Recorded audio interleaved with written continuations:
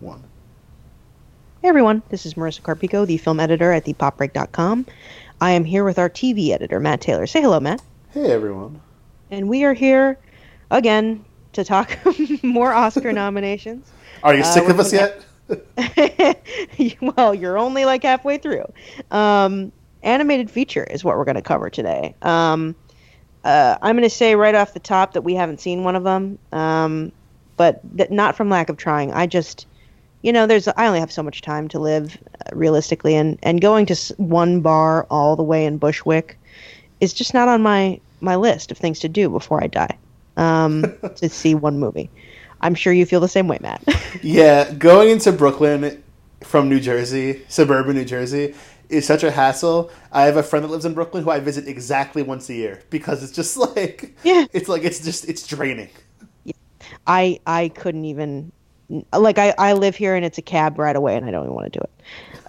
But anyway, the nominees are Incredibles 2, Isle of Dogs, Mirai, which we haven't seen and is from Japan, and Ralph Breaks the Internet, and Spider-Man Into the Spider-Verse. Let's start with Incredibles 2, a film that I have a long history of shitting on this website. Ooh.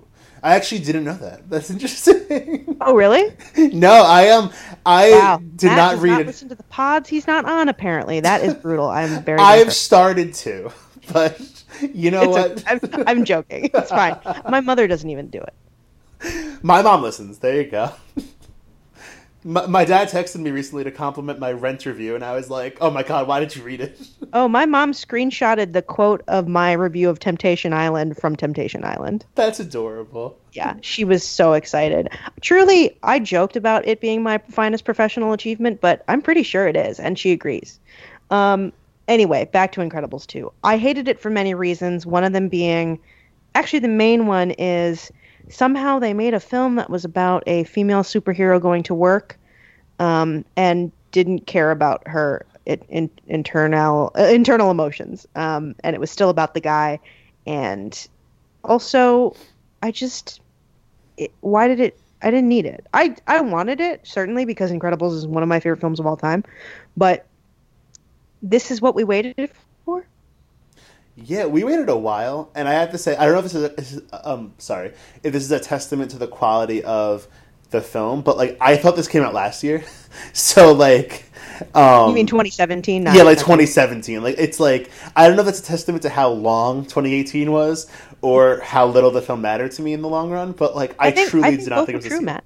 Yeah, probably both are true. But we waited a while. I agree. I actually think Incredibles is at the very least the best American animated film of all time, and I really love The Incredibles so much. And Incredibles 2 is one that I remember liking in the theater and just kind of being like, oh, that was like fun. And I truly, if you put a gun to my head, could not tell you the plot of it right now. Yeah, it's hard because the plot is technically that a lady goes to work, but we spend most of the time with her husband struggling to take care of his own children. And then there is another lady villain who works, who's probably a lesbian, and she's the bad guy, which is great optics, everyone. Yeah, I don't know. I just had so little time for everything that was going on. Like, I know a lot of people complain about like the screen slaver thing. Like, it's a pun from a different time, but like that didn't bother me as much as the fact that like a woman character wasn't a human being or was barely one. I do remember that like Mr. Mom antics were old, like when Mr. Mom came out in the 80s. So I assume I was not alive in the 80s. I'm assuming that they were old in the 80s. But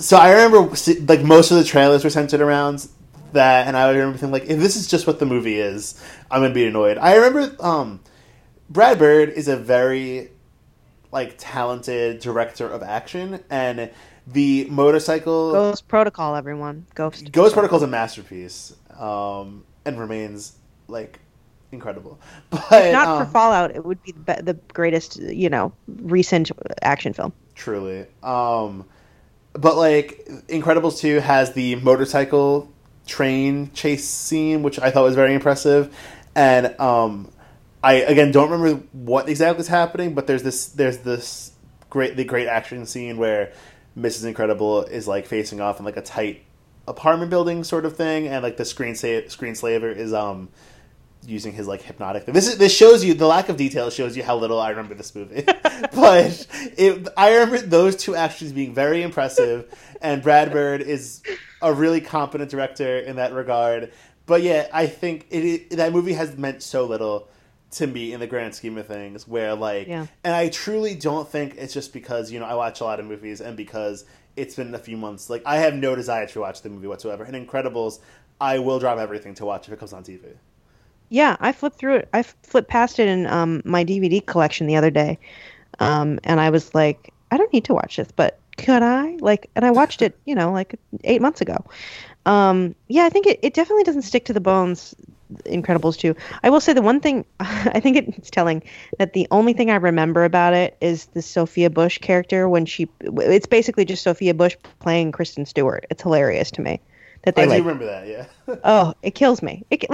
That's the one thing I remember, and that's like barely a character. Yeah. Not a fan, and I was worried it was going to win, but I don't think it will, considering now. Isle of Dogs, a movie I dislike probably even more than Incredibles 2. I don't know. If you've read a single piece of criticism in the last year, you know what the problem is with Isle of Dogs. That said, the animation is great. I like the soundtrack, or the score, which we should have talked about. Yeah, we've talked about by now.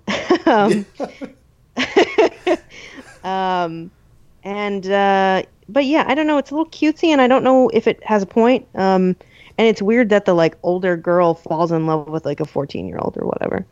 The movie has a lot of really weird moments, and I mean, like, people say that like the call out culture is too much, which I disagree with. But then it's like this movie. Yeah, what does that mean? Like, I know, and this movie got barely called out, and I think it's purely because like Wes Anderson is beloved by bro film Twitter. I mean, like this movie's super problematic and like just so weird in the way it's like fetishizing Japanese culture. It's such an odd film, and Greta Gerwig's whole character in it is a total mess. Oh, it's a disaster. And someone made a very good point. I think it was I feel like it was Rex Reed, but that sounds wrong. About like the only person. It was the person from the guy from New Yorker. The only person who actually gets to use their own voice in this, who isn't a dog, is the white lady. Mm-hmm. Like, we can understand her perfectly, and she's translated. The Japanese people are basically not translated for the most part, except for a handful of characters. But like, yeah, there's a distancing to that, which is bizarre. And it is probably like, if that's such an interesting thing to say, like call out culture. What a dumb like term, but also what a dumb time to apply it. Yeah, it's just like, and besides that point, it is not even particularly good. So it's like, if we're gonna get into this intense debate over, like a Wes Anderson film, like, I don't even think there's a side where you could say like, well, the movie's good anyway. Like, it is not. It is like C tier Wes Anderson, and like, as pretty as the animation is, and as much as like some of the jokes about the dogs work, because I mean, dogs are cute, and there are some really cute dog jokes in this movie. It is so like not special in any way, and I don't know. And his other animated film, I think Fantastic Mr. Fox, right? That's a great movie. So it's like, he's done great animated films before. He's done great regular films before. So it's like, we should expect better from him. Yeah, that's interesting. I think I might like this one more than Fox, but really? Yeah, but I really don't care for Fox either. So it's almost like the lesser of two evils. It's hard to say. Yeah, I'm also glad that this probably won't win, because it's just, I don't know, there's so much wrong with it. Mirai is the next one. Again, we haven't seen it. We apologize, but you can't just play it at one bar in Bushwick, people. That's just the way that works. We expect better. Yeah, we expect better. We try so hard. I spent 3 hours watching a German film, for fuck's sake. And I was glad to do it. But the next one is Ralph Breaks the Internet. Yet another film I have a long history of shitting on this website. And I totally agree with you on shitting on this film because I think it is not particularly good. And very just like, you know, I mean, it's just, I'm so tired of movies where it's like men have to have things explained to them about like decency. And Yeah. it is just not an interesting narrative whatsoever. And, you know, Yeah. lame Well, and it's a movie. particularly toxic narrative and vehicle for that narrative to be displayed to young girls, which is like, good God. This is literally telling girl, like, Vanellope and Ralph are in a full-on abusive relationship during this film. He is like limiting her friendships, sabotaging those friendships, sabotaging her career, trying to keep her to himself. I mean, the only thing he doesn't do is like beat her, which is Jesus. pretty bad. I mean, This gets dark. literally, like, if you went down the list, it's probably all there. It honestly is. It is alarming how bad this like how many triggering little things there are in this, and it's like it's fully delivering that to young women, and especially young women who are definitely drawn in by that fantastic thing in the trailer with the princesses, and those princesses are in it. That's their whole scene. The trailer is the scene.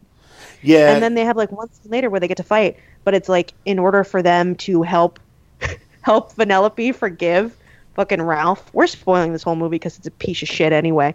And let's be real, everyone that is listening has probably seen it by now. 100%. Yeah. So it's just I remember sitting there in a crowd full of it was actually screening meant for children, so they lower the volume and they give you free cereal. That's why I was there. So That sounds amazing. Like, it was incredible because it was like the right audience to see it in. Because they were so excited, these kids. Also, they were eating a lot of sugary cereal. But like, yeah, I just remember like by the end of it, I was like, oh my God, I want to like cover the eyes of all these children. Like this is horrible. This is horrible.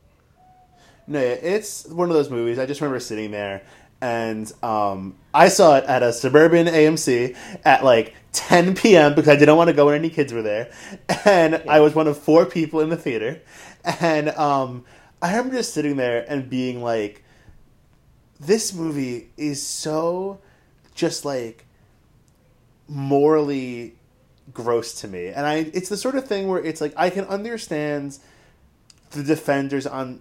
Actually, I don't know if I can understand the defenders, but I see what they're going for, and their intentions are pure, obviously. And like at the end of the film, Ralph learns his lesson, blah blah blah, about like respecting women. Yeah, like that women can have, you know.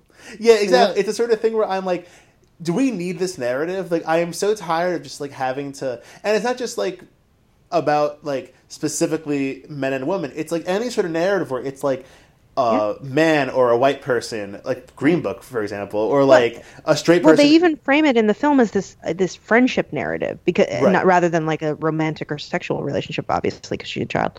But like they frame it as a friendship narrative, and like, no, if your friend is doing that to you, that's emotionally manipulative and abusive. This is not good.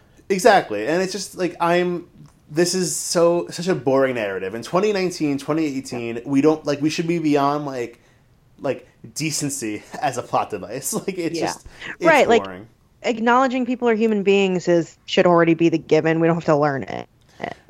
And I just think, I didn't particularly love the original Wreck-It Ralph, but it's fine, it's fun, it has some interesting ideas.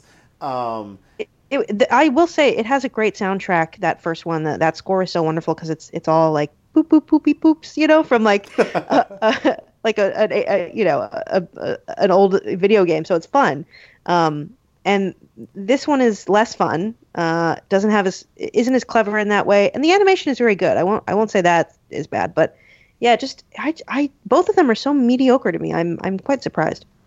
And for one last non-social justice tangent with this film, I think the way it frigging is obsessed with its own ass about Disney and everything like that is so frustrating. And usually that doesn't bother me, but like the whole princess scene and the way like 80% of the internet is about Disney is just like, it's like, we get it, Disney. Like, you own the world. You are making more money than any other studio can possibly dream of making.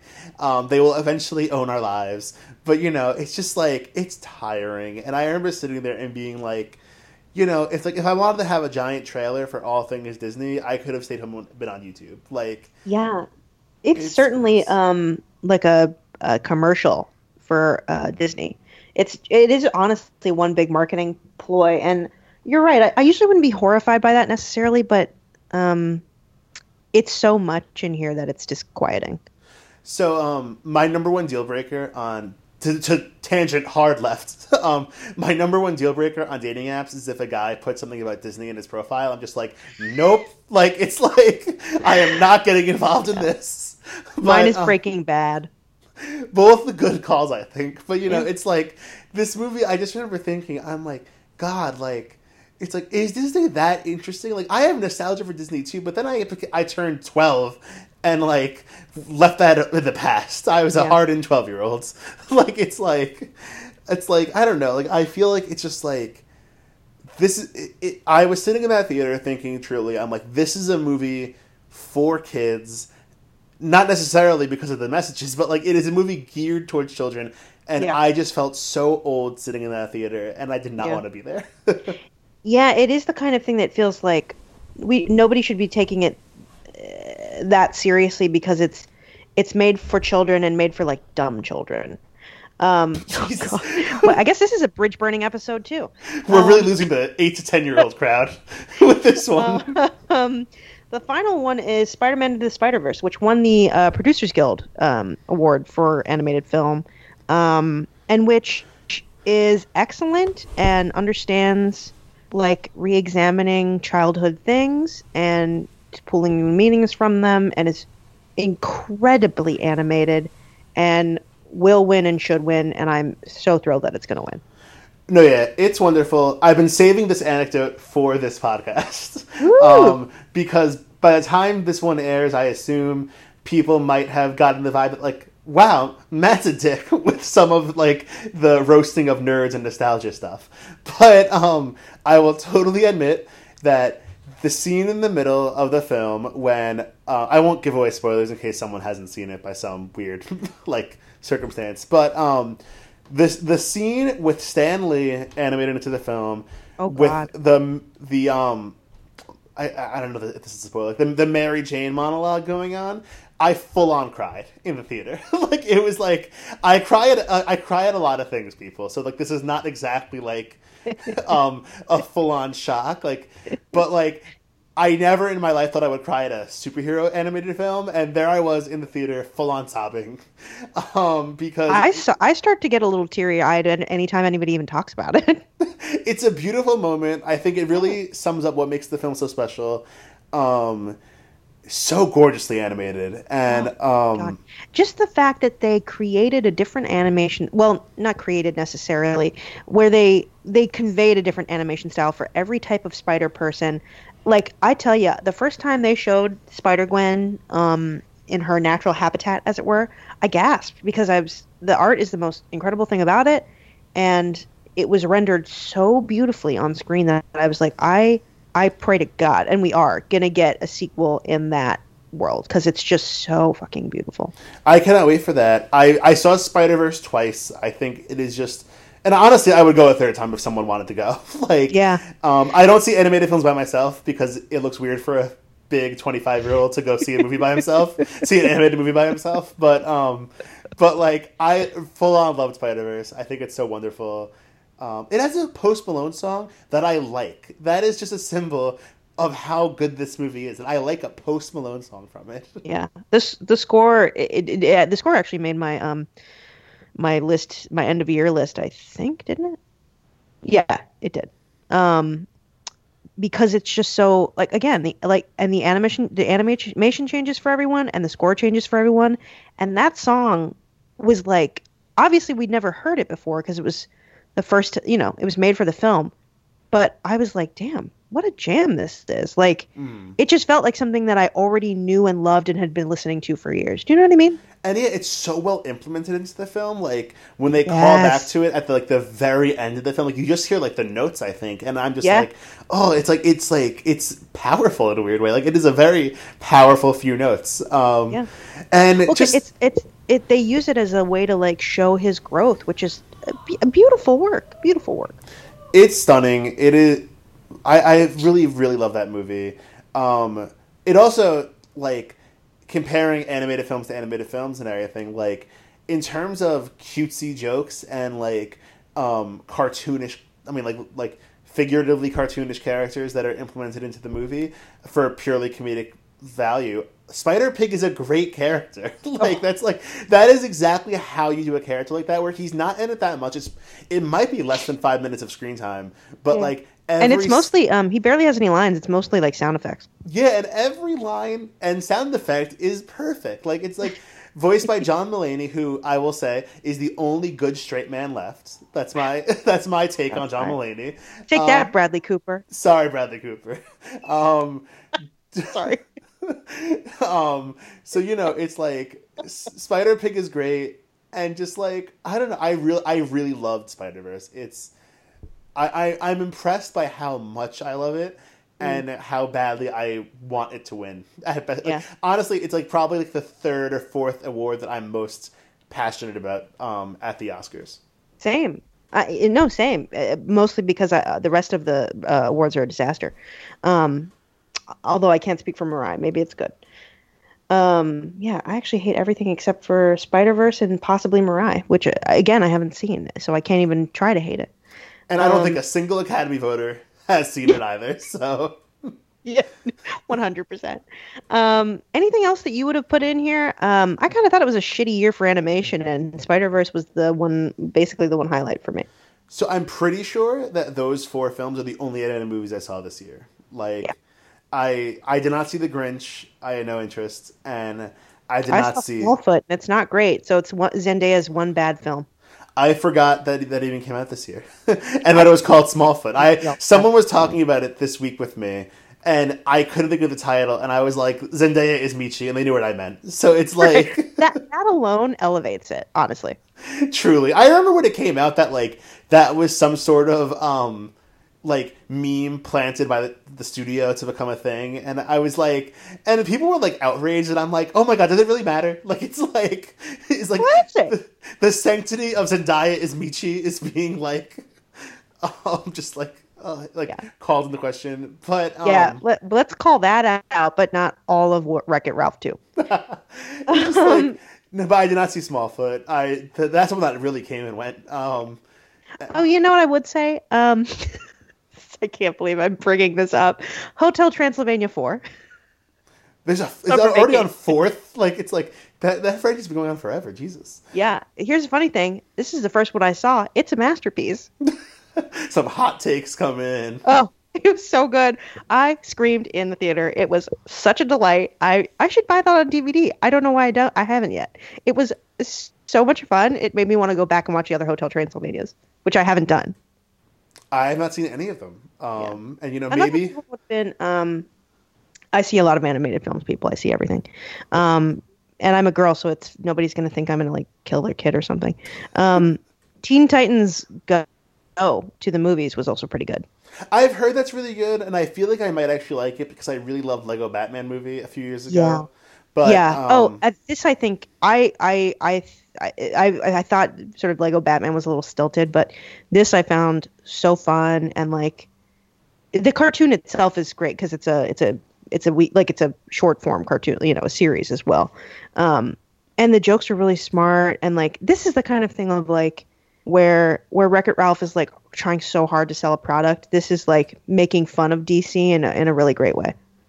Yeah, I've heard of some of the jokes, and they're pretty shocking, and I'm into that. That seems the whole joke about Bruce Wayne's parents was great. Yeah. No, it's very fun. But yeah, that's the animated film category. Sorry, Mirai. I'm not sorry to everyone else. I keep thinking you're saying Mariah instead of Mirai, and I'm like, Mariah Carey? It's what did she should do an animated movie. That's what what I'm getting from this conversation, basically. I'd watch that. Yeah, but thanks for listening, everyone. Yeah, thank you. Bye.